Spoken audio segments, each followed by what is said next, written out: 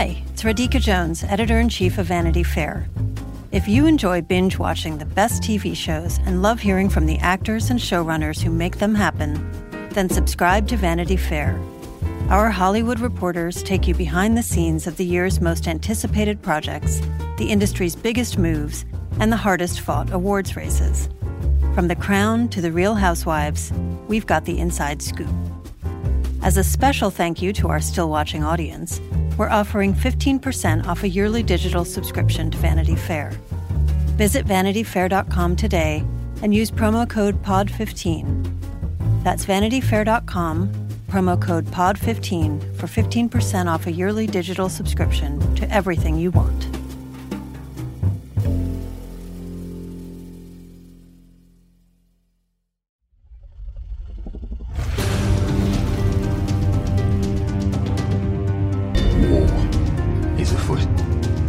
I am to inherit the Iron Throne. She will block my way. Hello, and welcome back to Still Watching, the television podcast from Vanity Fair. We cover entire seasons of the hottest shows of television, and right now we are diving deep into House of the Dragon, the Game of Thrones prequel series on HBO. I'm Josh Wigler, and to discuss House of the Dragon, Episode 7, Sailing with Me for Driftmark, it's Richard Lawson. Richard, how you doing? Good. I have both eyes intact so far, so, that's all you can ask for, really. You know what? Once upon a time, eye stuff was my top phobia. And then I got LASIK earlier this year, and I'm invincible now. What happened to poor Aemond? It didn't even bother me. I was good. And you can see crimes before they happen, right? That's how this LASIK. works. Yeah. I'm a precog now. It's pretty good stuff. Richard, Driftmark. That's the episode that we are talking about today, episode 7 of House of the Dragon. It's a big one. This is a really big episode of the show. It's really big in a way that I didn't see coming at all, because so much of the episode is, which I liked, is a lot of talking and sort of emotion and like characters kind of reconnecting with one another or pushing further apart from one another. And I said, okay, this is just going to be one of those episodes that like, not filler, but transitional, Right. And then it was like, oh, no, major things are going to happen. Involving children, but of course involving their parents, and in a way that felt very credible to like, you have little kids running around, but like they have life and death, kind of hanging around them at all times because of who they are. And I thought that was really tensely, interestingly, kind of made manifest in this episode. Yeah, I thought that it was very fairly rendered that all of these children would be running around Driftmark without any parental supervision. It just felt very fair to the fact that these kids don't exist because their parents wanted to have kids. Right. They're fuel to the fire. And so who's watching the kids? Sir Kristen Cole certainly isn't. They are not. They have no eyes on them, and as a result, Aemond is down one eye. That's really big. This is a really big moment from Fire and Blood, the George R.R. Martin book that this is based on, that I was really anticipating. The Vhagar, claiming Vhagar is just such a huge scene and beyond. But there's also some really interesting book stuff to talk about that I couldn't have seen coming. Richard, this one ends with a huge swerve for the book reading crowd with this final scene with Laenor's death in quotation marks. This is a huge twist, a huge swing away from Martin's material. So I think that the book reading crowd is probably lit having watched this episode. Yeah, I wondered about that, because that would suggest something of a happier ending for a character who, like, normally in Martin land does not have that kind of happy ending. So, I mean, I don't know that Laenor is out, for the count, but like, you expect the most brutal thing to happen, and then at the very end of the episode, they're like, well, no, actually. And so that did feel to me maybe like an invention for the show. Yeah, there were a few ways in which they played with us in that final sequence. There's a lot of different interpretations of in the book what happens to Laenor, though there seems to be like no question that Laenor is killed in this manner by Qarl. But the questions are about who did it, who ordered the hit. Daemon is a popular candidate. Nowhere does Rhaenyra Targaryen's name appear on the list of culprits. So there's this moment for me, Richard, watching the end of the episode being like, oh my God, they're going to have Rhaenyra be the one who shot called this. We're gonna have a whole lot of discourse coming out of this episode. And then there's this other twist at the end where, no, he's alive. They've faked his death. They've smuggled him out. They've cleared the way for Daemon to marry Rhaenyra. And yeah, as far as it goes in Westeros, right now at least, Richard, this is like the happiest ending any character has received. Especially given the scene that where a penitent Laenor comes to her and is like, I've failed. I couldn't protect my sister. I'm not protecting you and our children. I'm going to give up my, merry gay life on the sea and just be here for you. And she hears that and seems to absorb it. But then at the end, you're like, oh, no, she gave him the other option. Right. Because he said, I can't do both. I can't, I can't do what we said we would when we were kids, that we would have our own little side pieces but still be together. And I think that, is such an interesting character development for Rhaenyra, where it's like she did the kind thing, but also the strategic thing. I think she would get my jury vote. Sorry, I'm still binging Survivor. Listen, I'm here for it. I'm here for your journey. I really liked it. I thought that it worked really well. I think it's going to be controversial with the book readers for sure, but I'm curious to get their takes too. We would love to hear from you. stillwatchingpod@gmail.com. That's our email address. If you got any feedback that you want to send in for the podcast, that's stillwatchingpod@gmail.com. I'm excited. Laenor's a huge wild card on the board now. We'll talk it through as we get deeper into the episode. We'll recap it scene by scene, as we always do here on Still Watching with House of the Dragon. But first, we'll take a quick moment for this break. We will be back on the other side. Stay tuned.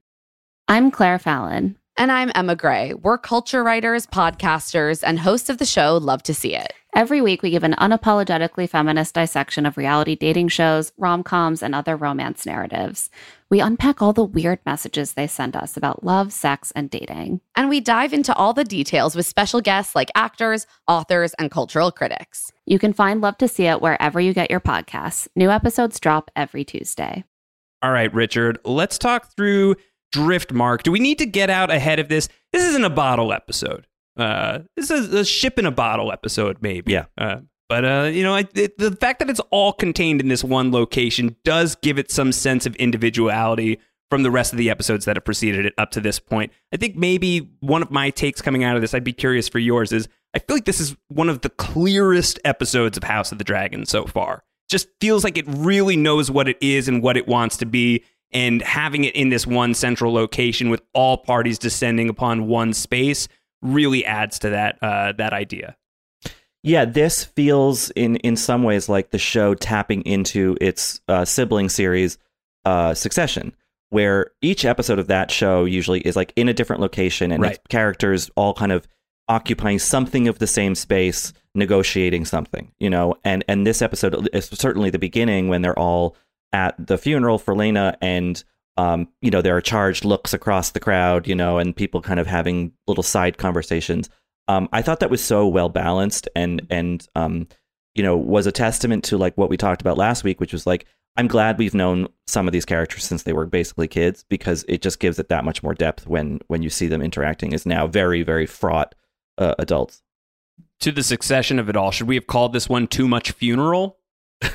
Yeah, probably. Yeah. I think that might have worked. We do begin with the funeral of Lady Laena. This is the occasion why everybody is here. She is being committed to the eternal waters. And we see all of these various people have gathered here from all sides of the aisle. Obviously, Daemon and his children with Laena are both here. Both Baela and Rhaena are here with him. We see that Rhaenyra and her children are here as well. Although at least Jace, her oldest son, wishes that they were at Harrenhal, mourning the loss of his birth father. He should not be talking about this, is what Rhaenyra is going to be telling him in just a few moments. And we also see that the king's side of the equation, Alicent, their kids together are here with, I thought, a really just very casual reveal that not only is Otto Hightower back in the mix, Richard, he's back and he is the hand of the king. You see the pin on his chest, and we don't need to know anything else. We're just back to, we're all out of ideas, I guess. Let's just get the old hand back in business. Feels like a very Viserys move, He doesn't really stick to his convictions. Well, he does some of them, but it makes sense that he'd be like, no, just bring it back. It's fine. I don't want to have to think about someone else. No. So there's this funeral passage that is being performed by Vaemond Valerion. He is the Sea Snake's brother. We saw him having some friction with Corlys back during the Stepstones War, and here he is really giving a look at Rhaenyra's family and looking specifically at the children as he's saying, Salt courses through Valerian blood. Ours runs thick. Ours runs true, and ours must never thin. And he's just locked eyes on that corner of the area. And this is going to be a big recurring theme throughout the episode, obviously. It's just like setting up really early on where we are going with the big claim of these children being bastards and what that might mean for the realm, and certainly what it means for the friction within the family. Yeah, and, there's a part of me that's wondering, like, okay, well, this is such a TV conceit. Like, obviously, this would have been talked. Why is it just being spoken about now? But I think enough has kind of changed in these people's world that all of a sudden it feels like, let's just like let's be out in the open with all of these things that we've known. I feel the sense of like why this is happening in the present tense of the show, rather than it feeling like a dramatic kind of, gimmick or device or something. Like, something has changed in this family, this community, that now makes it sort of okay to be like, those are definitely not his kids. Yeah. I think that there's a lot of really great character work all throughout this episode, but this scene specifically, Damon, sort of just laughs when he hears Vaemond saying all of this stuff, because he knows, and he can barely contain the fact that we're at my wife's funeral and we're already getting into this. It's just like this sort of Daniel Craig Road to Perdition. It's also effing hysterical vibe to him in this moment. Aegon looks so bored. This person who half of the realm thinks should be the king of the Seven Kingdoms could not look less enthused to be here at the funeral. Poor Jace is so sad because his father is gone, and Laenor is looking really, really wrecked as well. For somebody who is going to have such an important role in the final moments of this episode, Richard, I think the absence of Laenor throughout a lot of this is a big part of the point. Oh, yeah. I mean, he's obviously directly grieving his sister, but also just like, what is this life that I'm stuck in? Is this going to keep happening? I think that we saw that sort of similar sentiment in Viserys, where he's just like, can we please just stop all of this like scrambling and fighting and all that? And I think that Laenor is feeling something akin to that, especially because he's living this really big, two kind of big lies about his kids and about his sexuality. And you feel for him. You do. And that's why by the end, you're like, oh, my God, she's really that ruthless. And then she kind of isn't. So I appreciated that. And I think this episode is very humane to Laenor while also, noticing his poor strategy, let's say. Yeah.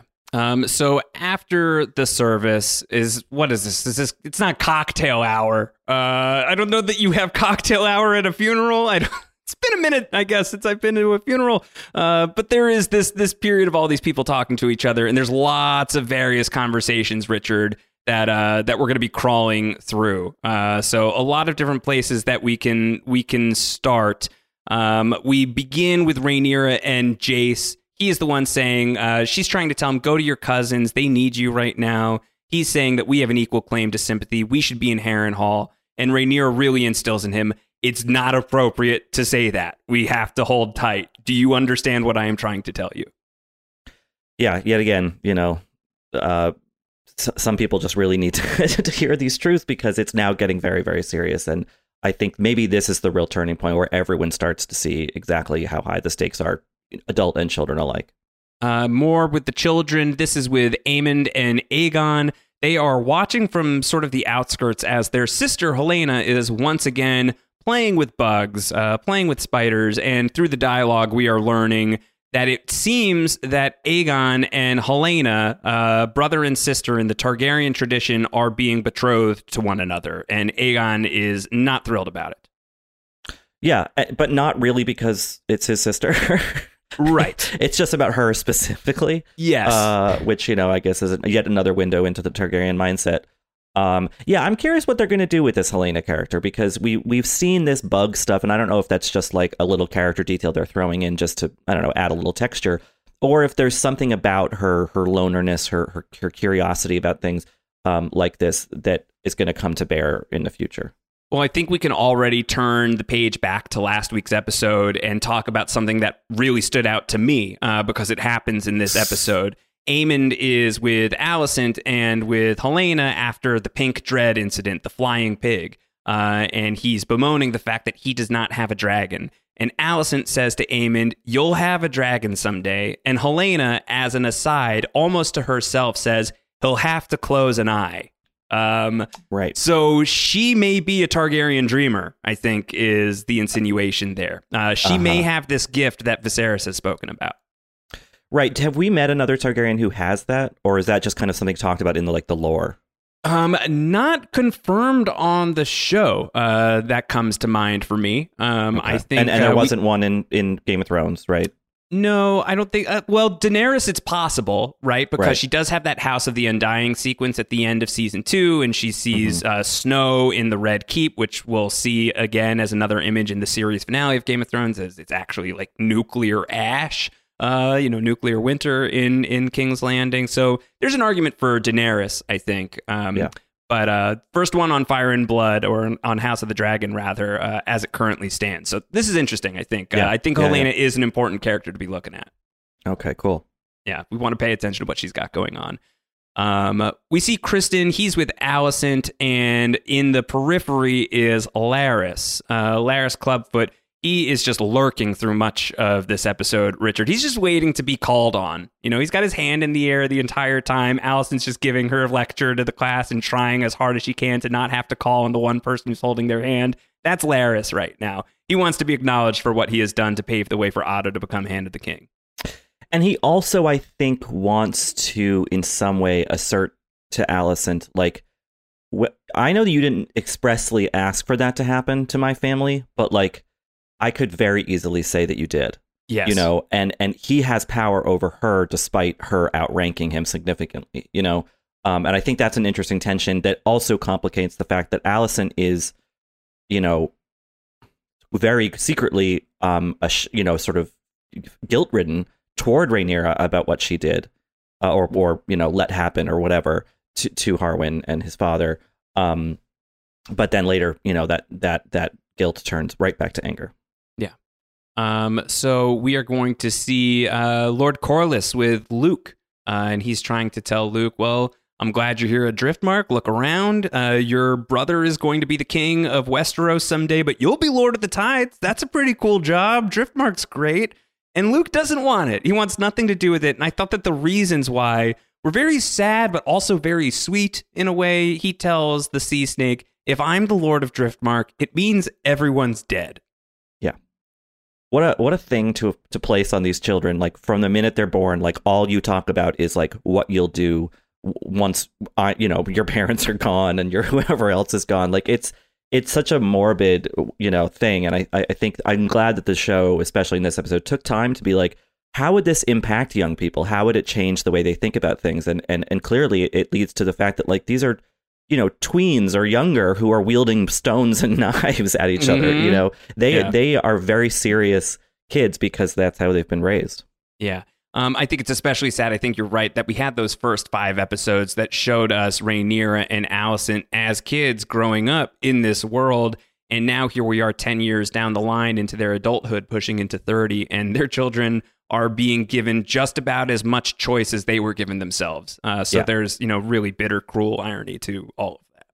Yeah, I mean, hurt people, cycles of abuse, and I think you see that cycle also in the Rhaenyra Daemon stuff. It's he acknowledges that when they first had whatever it was, that she was a child. You were a child, yeah. And now, but see, Rhaenyra is still, asking for it, wants to be with him, and that is something that occurs in the real world, where people are sort of linked to their abusers for the rest of their lives. And it's, I'm glad that the show is at least kind of acknowledging that dynamic, even if they're not yet anyway exploring it to its full extent.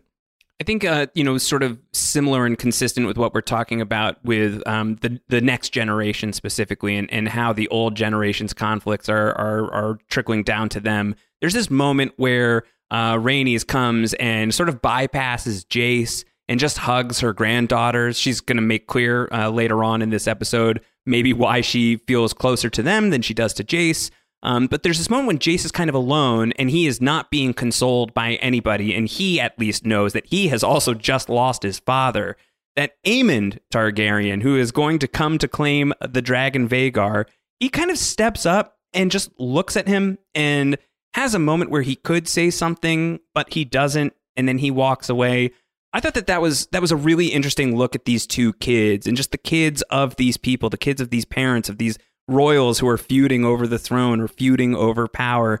Just what could be done with a simple "I'm sorry." I'm sorry for your loss. My condolences. And of course, like that responsibility should not be laid at the feet of these children. But I think that moment sort of being like squeezed out to these kids, I think laid a lot of the themes of the episode out on its back. Yeah. You get the sense of like, some sort of generational hope. Like, okay, maybe the children will break some of the bad habits or bad cycles. But like, how could, it's so hard for anyone to extend any genuine empathy. It always has to be sort of careful and thought through and strategic and whatever. And if anyone else in this world, the kids should at least be able to just be kind of openly in, with each other or friends and consoling or whatever. They shouldn't have to worry about all this stuff, and yet they do. So you kind of get the sense like this is never going to break until it really breaks. And maybe that's what this show is about. I don't know. It's interesting to frame this with the conversation between Viserys and Daemon. It feels like it's been a very long time since these two have been around each other, since these two have occupied the same space, since they've had anything resembling a civil conversation. And Viserys is trying to be the bigger man here and say, like, we've had our differences. Let them pass with the years. You have a place at my court if there's something you should need. And the last time he made a gesture like this, Richard, Daemon almost slaughtered an entire army, so I guess we should just be happy that he just walks off instead of goes out and tries to solo the crab feeder again. Yeah, I'm curious to hear what you think about this, because this is the first episode because we were wondering last week, okay, now that Daemon's whole storyline with Laena has sort of ended, he's coming back from Pentos, at least temporarily. Like, where is his character going to fit back in? And watching this episode, I think this is the first time I've really seen Daemon. It's like, I don't think he really has a strategy yet, And I think when maybe that's why he kind of walks away from his brother and doesn't turn into a big fight, because I don't think Daemon knows which way he wants to move. Did you read it that way? So I think the way that I'm reading Daemon right now, and then the end of the episode kind of turns this on his head. It's like, This is the guy who took his shot. He made some moves 10 years ago to potentially pivot himself towards the throne, to maybe angle himself towards this position of power. And for a variety of reasons, it did not go the way that he wanted it to go. It didn't work out with Rhaenyra, and then his spot is blown up, and King Viserys is, going to have Daemon on his back, and he's going to kick him out of his court. And Rhaenyra and Laenor get married, and there's no longer the path. And I think between that and whatever amount of happiness he was authentically able to find in his life with Laena and with his two kids, away from Westeros, away from the game, I think it's like this is not happening for me. It's kind of similar to The Queen Who Never Was in some ways, where Rhaenys is like, I put that away a long time ago. You're the one who's focused on this. I know it's not happening. It's never going to happen for me. And we're just endangering other people by continuing this foolish pursuit of something that I can never wear, this crown. And I think that there's like a not quite as self-aware version of that happening with Daemon.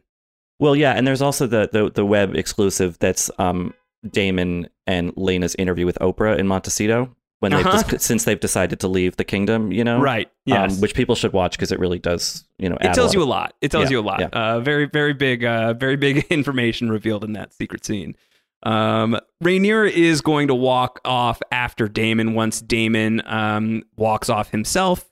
There's this moment with Otto and Daemon. I missed the lines that were exchanged between the two of them. The gist of it that I got is these guys still hate each other quite a bit. So if there was more to it than that, I don't know that I caught it, but I think that I probably caught just enough.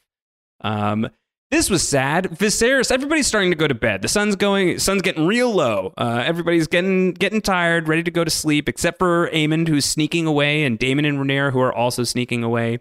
And Viserys is going to be one of the first people to exit. And he turns to Alicent and he says, I'm going to bed, Emma. And it's awkward. Yeah. Yeah. That's awkward. That's tough. Yeah. Viserys very much still living in that trauma, clearly. Clearly, and you really, look, the age difference between Alicent and Viserys has been palpably, present since the beginning of the show, but, you really feel it here, where it's like, now she's just married to, an old, falling apart man, Right. And all of the little injustices of that, I'm sure that's that's part of the equation in terms of why you're like, why did she do what she does toward the end of the episode? Is like she's just been sitting on these sort of resentments and like slights and all this stuff for so long that she needed to break free of it, I guess, for at least, if only for a second. Yeah. There was a really fun line. I thought it was mean, but I thought that it was good between Daemon and Viserys. Of Viserys telling Daemon the gods can be cruel as sort of his condolence. Daemon saying, they've been especially cruel to you. Siblings. You can get away with some stuff. So night falls. Otto is going to retrieve Aegon, who's just getting drunk in the corner. Carl is doing the same for Laenor. And somewhere off in the distance, Vhagar, the oldest living dragon in the known world, is roaring, and Aemond can hear it. And he slips off unnoticed. To be continued on Aemond Targaryen. Yeah, I think that the Targaryen boy stuff in this episode, obviously Aemond is the big player in the episode, but I think the Aegon thing, we saw him, pleasuring himself in a window. We saw him being a jerk in like, down in the dragon pits. But this episode is like, oh, he's really just kind of a mess. Like he's just maybe having a teenage rebellion. Maybe he's just kind of given up on trying to play the game, quote unquote. But I think that we learn a lot about him in this episode, along with Aemond, which I'm sure will be further developed. But he just seems to be one of those like bad, messy princes who doesn't toe the family line at all. A classic Game of Thrones type, for sure. Exactly. So we have this conversation between Rhaenys and Corlys in the wake of losing their daughter and where they stand with everything now. And there's, a little bit of the blame game going around of this is Daemon's fault. Our daughter wanted to come back here. He kept them in Pentos. The sea snake is trying. Their doctors are just as good as ours. We can't blame this on Daemon. It's an act of the gods. And Rhaenys suggests that perhaps then the gods have scorned us for our act of pride. And we're getting a repetition of a conversation between them we have seen before, where she has said, "You're the one who cares about this. I don't care about this anymore. All that you really care about, it's not even about justice for me. It's about your ambition, your desire for the throne, your own legacy." And finally, the sea snake kind of reacts honestly to this of, well, what is life if not the pursuit of legacy? Right. Which like almost makes sense, but not necessarily in this context. It's like, it's not worth the death of, putting people at such mortal risk all the time. And I think it's interesting that Rhaenys is kind of almost like, you could see her as a kind of mirror of Daemon in some ways, where it's like, these are people who are like, no, as you said, we shot our shot. It didn't work. Like, let's give up before this gets worse, because we know it's going to get worse. And it just feels like a big inflection point where some characters are like just about to, kind of opt out in a way, because they see what's coming and they know it's going to be bad. They're turning away from the storm, whatever. They're making that choice. But, you just know that with the kind of momentum and inertia of this show, that it's not going to work. Whether or not they want to, they're going to be dragged into it. Yeah, they're too close to it at this point. Yeah. And way too late to. Yes. Yeah, definitely. Rhaenys is going to say that she, when all is said and done, that she wants Driftmark to pass through Laena's line. She wants it to go to Baela, which is a big move. So she's still kind of in the game. I mean, that's a big thing.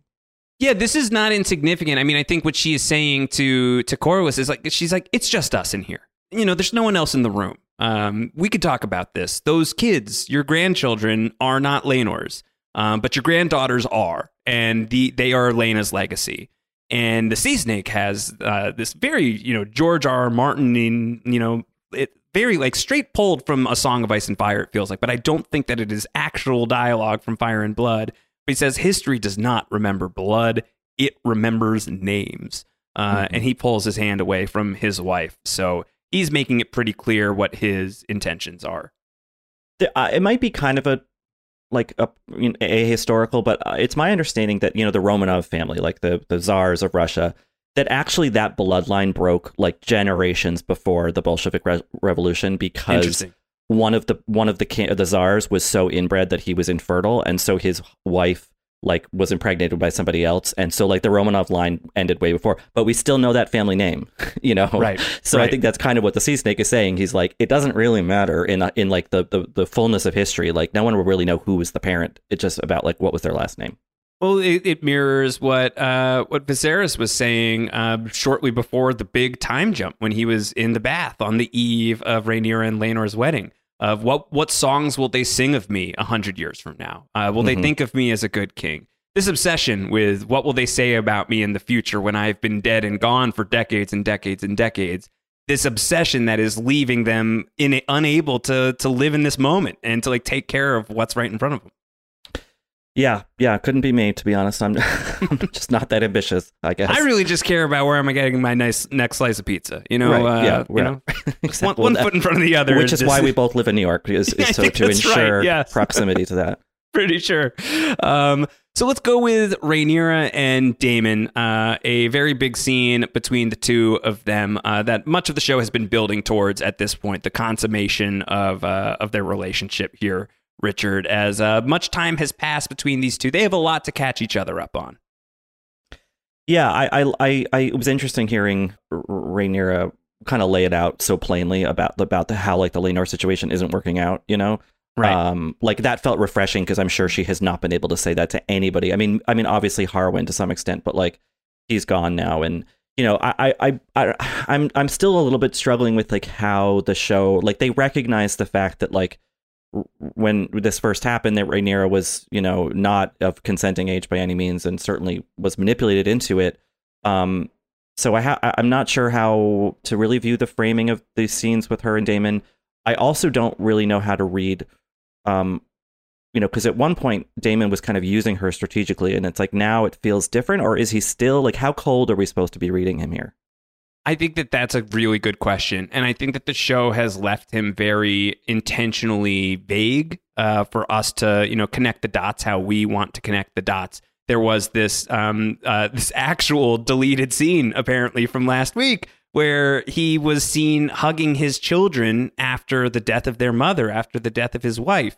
And that was excluded from the episode. And it feels like, man, I kind of want to like, if you want me to feel like he's a human being, I kind of would love for you to give me a human moment from Daemon Targaryen. And it makes me feel like maybe you don't necessarily want me to feel that way. Maybe you want to leave that choice to me, and you want to hold all of that back so that I can make my decisions based on sort of these neutral observations of Daemon and his behavior.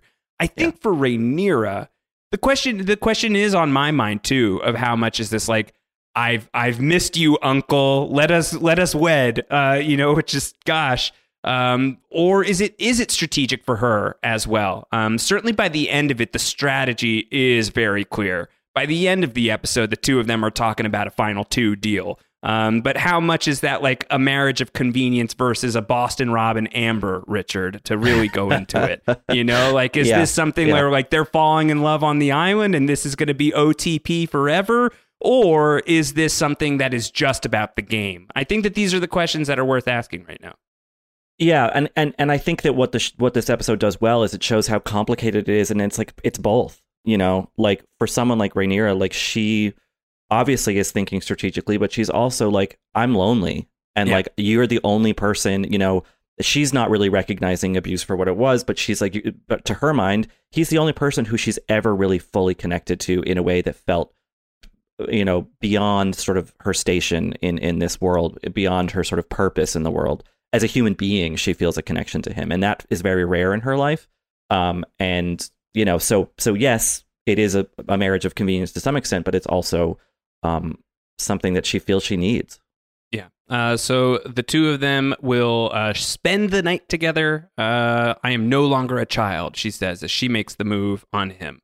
I'm no longer a child, but I'm still your niece in my notes. Right. Yeah. Yeah. And you know, did it seem a little brazen to me that they would just like shack up on the beach for the night, and like, you know, wouldn't someone be aware that was happening? But I guess at this point they don't really care. Yeah, who are they if not brazen? You know, right. They are the blood of the dragon. Let us not forget. So I think a lot of brazen moves from these two over the course of these 7 episodes we've gotten so far. This might be among the most brazen. So now we get into this extended sequence of Aemond Targaryen, the only one of his siblings to not have claimed a dragon yet, is going to go out on a limb and claim the biggest dragon of them all. The recently vacated Vhagar the dragon. Vhagar, she of the 3 original dragons that came as part of Aegon's conquest, was, I believe it was Visenya, was the sister of Aegon who rode on Vhagar initially, and she has a pretty nasty reputation, as history remembers her. So Aemond is coming to claim this dragon as his own. And I would love to get your take on this, Richard, because I knew the outcome here. I knew where this was going to go. That was very exciting for me to finally get this moment adapted. But for you, especially when Vhagar starts, roaring up some fire, how did you think this was going to play out? Well, I had the feeling that this episode was going to be some sort of variation on The Slap, that show where like one thing involving a child, sends families into, so I knew feel like something. Zachary Quinto with a Targaryen wig would be pretty good. I maybe next season. Yeah. Or Toni Collette. Yes. I think she was in the Australian version, but so I was like, okay, something's going to happen. Is it going to be that this kid dies right now? And somehow that gets blamed on who, whatever. And I was kind of bracing myself for it. And I was glad that they didn't, because it makes it so much more interesting that now this power of this dragon has shifted to this rash, impetuous kid who is by family line aligned with one side of things, the Greens, I guess.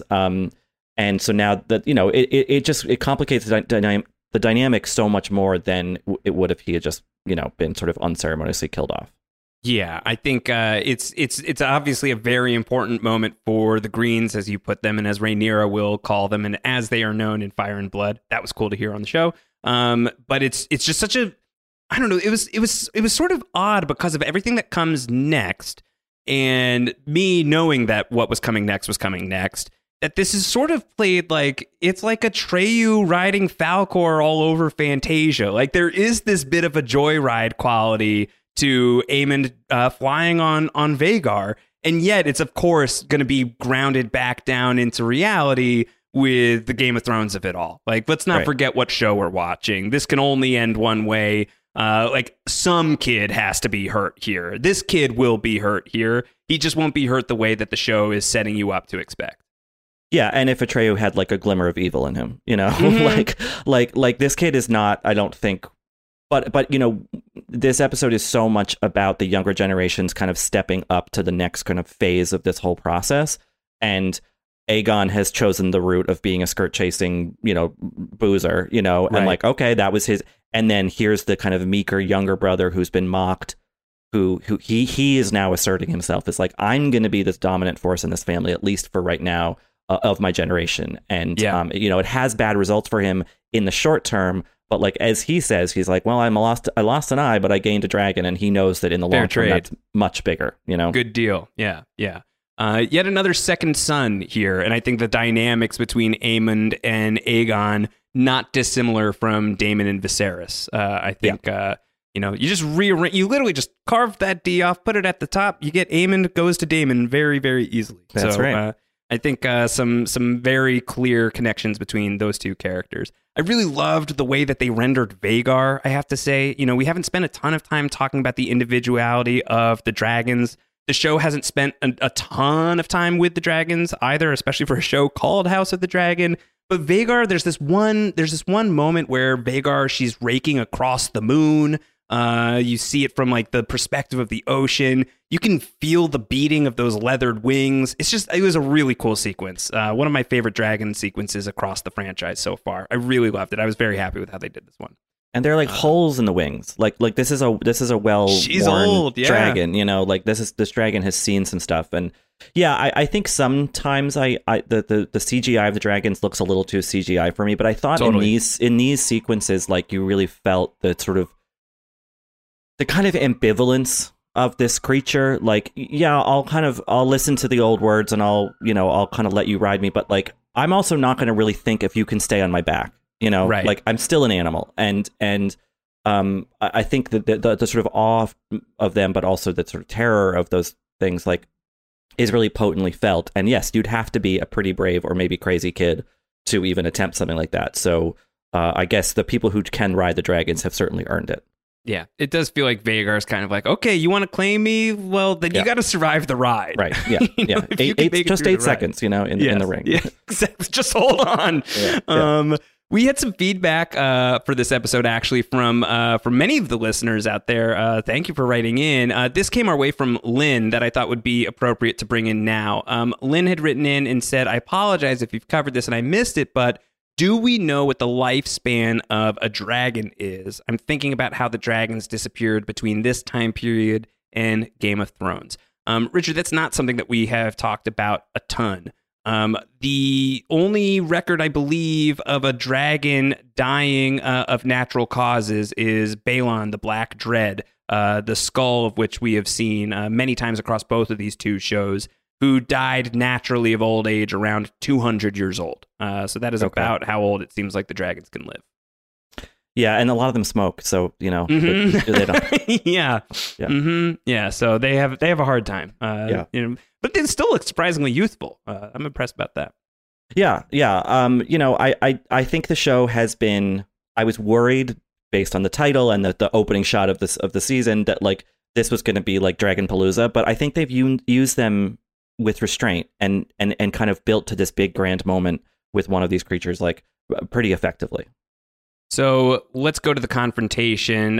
Sadly, not a music number, as Aemond is going to return from Vhagar and Baela and Rhaena. They've woken up Jace and Luke. Someone stole Vhagar, and they come and they collide, and it is hell breaking loose very, very, very quickly. It's really nasty immediately. It's like Aemond hopped off of that dragon, and this kid who seemed capable of some empathy earlier in the episode, maybe he had this almost moment with Jace.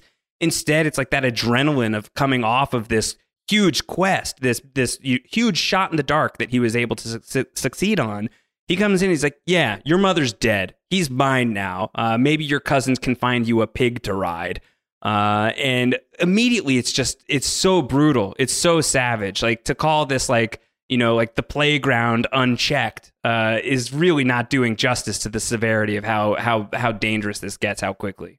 Yeah. And and then he says the stuff about the kids being bastards, and and your brother doesn't know, does he, Lord Strong? Yeah. Right. And I guess Aemond feels like there's no need for decorum anymore. Like I have a fucking dragon.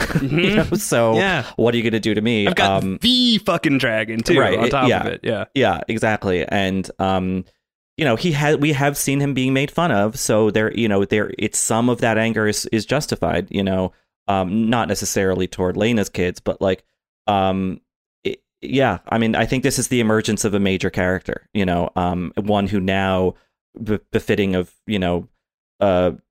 Tyrion's and Richard III's before has some kind of deformity or disability, that's been now kind of given to him and kind of earned in a way. So I think, as a sort of dramatic trope, we're being told who this Aemond character is finally, I think. Yeah. He does earn this injury over the course of this fight. It's just pushing around and punching and kicking, and then rocks are involved, as you observed. A knife is drawn. Luke is going to grab it just as it seems like Aemond is going to beat Jace to death with a rock. And Jace is going to flick dirt in his eye, and you think that's the worst thing that'll happen to Aemond's eye until Luke shows up with the knife and slices him across the face. And then the Kingsguard show up just in time. Look, these guys aren't babysitters. They've got more important stuff to do. What does Kristen say? Is like, you've never had to protect a prince from another prince, my liege. Yeah, exactly. Really hard work. Yeah, these guys are very Keystone Cops. They're kind of bumbling. And obviously, like, that's going to have consequences, I'm assuming. Yeah, for sure. So it's the kids in the room, and now it's the kids and the adults in the room. And this is another huge scene in this episode where so much of what we have been watching, Richard, so much of the drama that has been unfolding over the course of these first 7 episodes spills out into blood for the first time between Rhaenyra and Alicent, as we do have this question of what happened? How did we get here? How did this happen on anybody's watch? And it's really Viserys, very King Lear in the middle, just like completely unclear as to how any of this around him could have been done. Yeah, it's a wake up moment that he then swats away pretty quickly. Yeah. You know, like he's like, oh, I see. And everyone in this room, and there's a lot of people in that room for some reason. He's like, everyone has admitted this thing to themselves. Because they all went to bed too early. Right. They couldn't stay asleep. Yeah. You know, and then just by the end of the scene, Viserys is like, anyway, it's done. Like, you know, he once again retreats into that kind of willful ignorance that is kind of the hallmark of his character. Because he's tired. You know, he's so old and he has fallen so far apart that if he ever possessed this backbone, and that's a question, if he had ever possessed it, he just does not have that anymore. It's withered away. And so even in the face of all of this, you know, he's trying to draw out from Aemond, who told you about this ugly rumor about these kids and their parentage? And Rhaenyra is even, you know, brazenly putting that out into the room, saying he questioned my children's father. He called them bastards. That's high treason. They're in line for the throne. Aemond should be sharply questioned over this. And when Viserys is able to push it out of Aemond, much to Alicent's chagrin, Alicent is feeling like she's once again being just completely dismissed. Aemond is going to point to Aegon, to his brother, and say, I heard it from him. And Aegon doesn't even try to hide it. When Viserys says, who told you? He says, we know. Just look. Just look. Yeah. And it's what everybody's been trying to tell Viserys on a bunch of different matters for this whole show. Just look. Just use your eyes. So there's a moment when Aemond looks to his mother when Viserys is questioning about who told him. Are we to understand that as it being clear that Alicent has told him, or is he looking to her to be like, do I tell who told? You know, like that look seemed very charged, and I wasn't really sure how to kind of read it. Well, he's the one eye, so he's just really focused in, I think, is a big piece of it. No, I think it could be both things. I think that there's one version of interpreting that where Alicent told him and he doesn't want to rat her out, because that could be very, very, very bad. And what's the king gonna do? Kill his brother? You know, kill your son? Like, you're not gonna do that. But you might execute your wife. You could go there. But I think there's also a world where it's like, is he taking marching orders from Alicent? Is he now like, I'm in the war, like I'm in the game now, and she's the general and I'm her lieutenant, so I'm looking for her for my next move.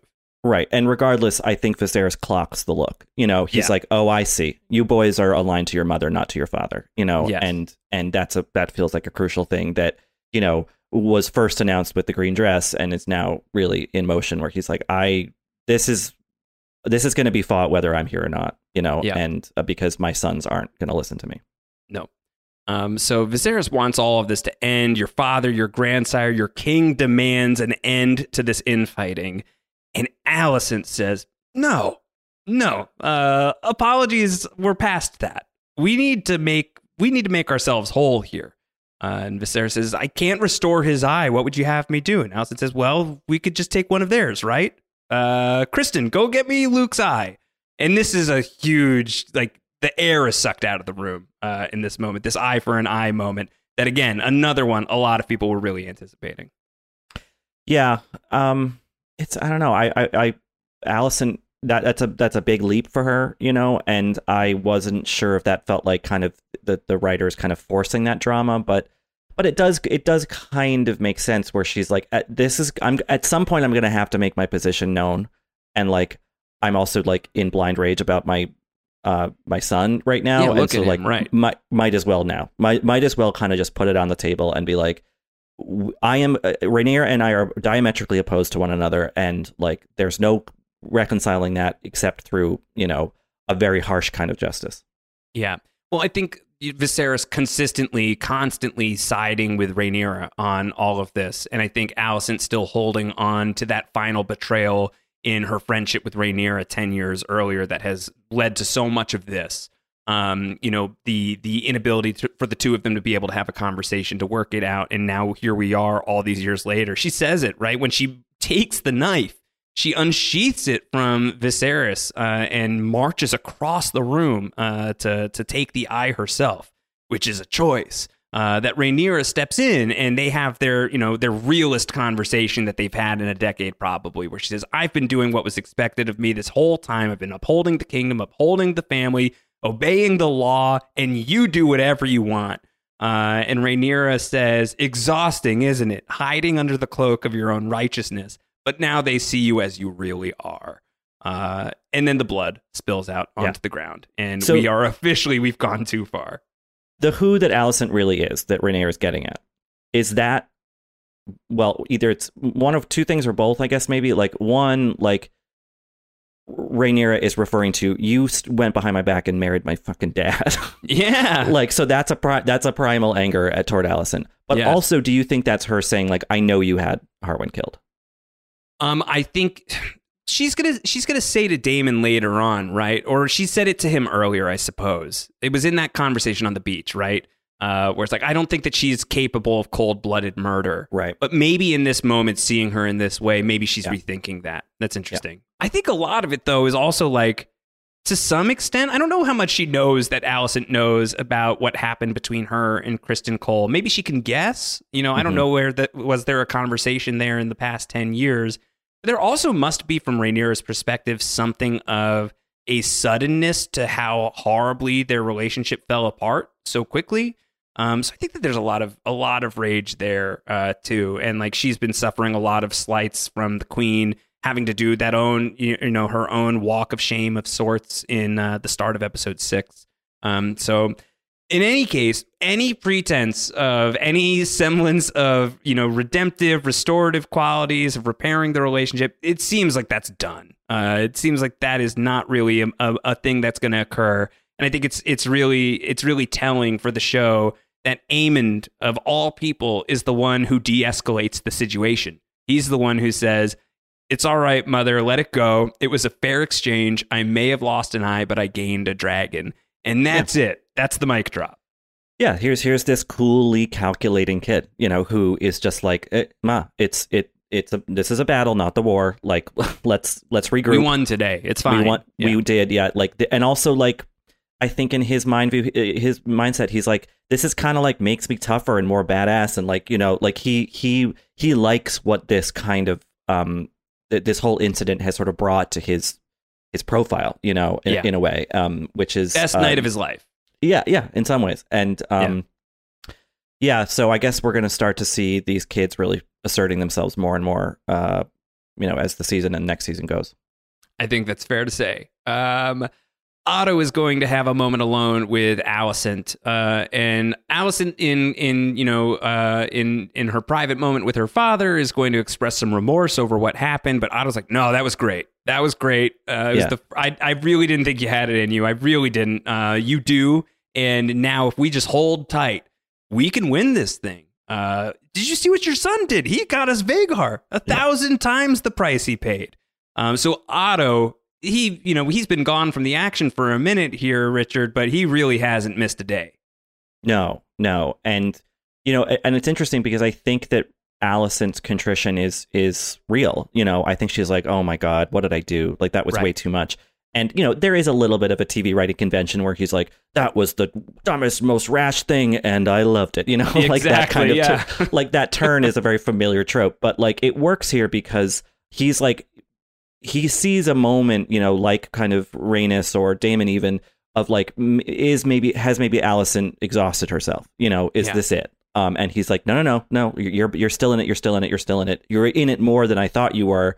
And now here I'm going to reveal to you that I wasn't just trying to have us be close to power. I'm trying to get us into full power, and now that you're a grown up and you're capable of this kind of thing, I'm going to let you in on the fullness of this plan, which, she seems receptive to in some ways.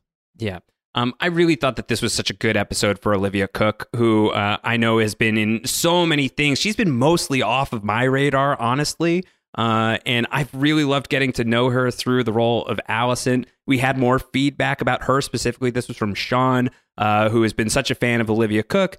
Sean said she definitely has the ability to command the screen. I'm hoping this really propels her into becoming more known by American audiences. The casting definitely signals to me that the grown-up Alicent is going to be formidable and honestly more engaging. I may even end up rooting for her. I felt like this was a really big breakout episode for the Queen, for sure. Yeah. Alicent is definitely the kind of Survivor contestant I tend to root for. Mhm. The woman who like people count out, but it has a secret medal and wields it when it's important. And and Olivia Cooke is great. If people listening haven't watched a movie called Thoroughbreds that she's in with Anya Taylor-Joy from, I don't know, 5 years ago, maybe, seek that out. That's the first thing that I saw her in where I was like, whoa, this actor is like really going to be big. And she's great in this episode. Great tip. Laenor is going to come to Rhaenyra, and Laenor, who has missed all of this. He was away. He was, who knows where he was overnight when all of this happened, but he's being caught up on everything that happened. Rhaenyra's like, Aemond called our sons bastards openly. And Laenor, who's been beating in front of the whole school. In front of the whole school. Yeah, right on stage at the talent show.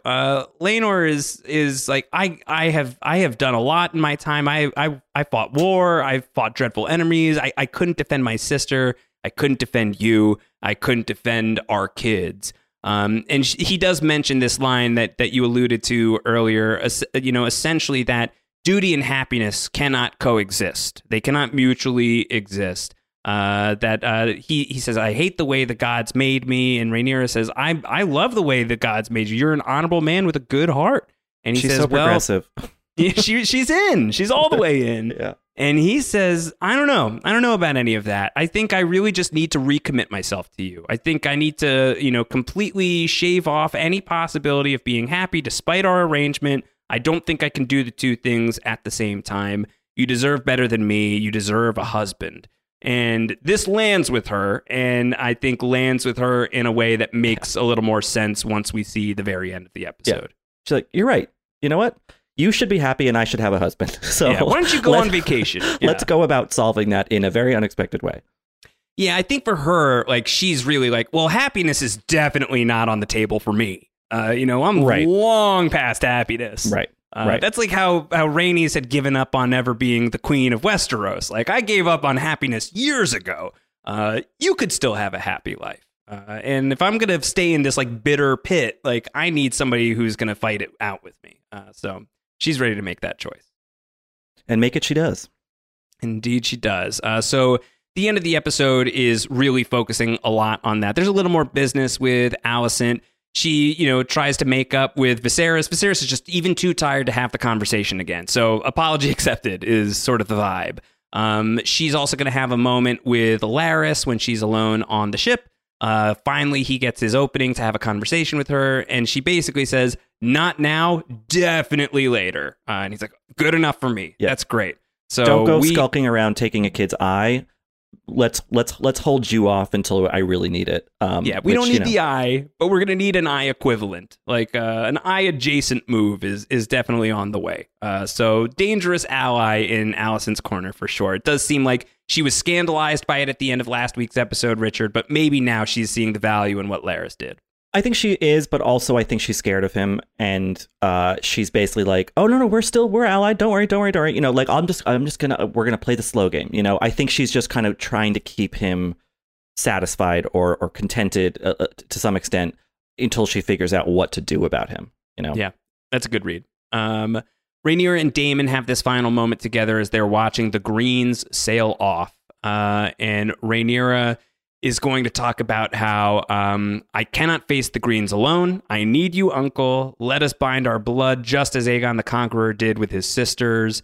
With you as my husband and prince consort, my claim would not be so easily challenged. And she's talking about how the Valerians are of the sea, but we are made of fire, and we have always been meant to burn together. And Daemon's like, oh, wow, I'm awake now. Okay, yeah, let's do that. Yeah, I mean, I think it's kind of her saying, like, I have fully bought into this cult of Targaryen stuff, so like, let's just do it. I'm all in. There's no doubt. And I think even in I think there probably is a moment, however brief, where he's like, oh, she really wants me to kill her husband.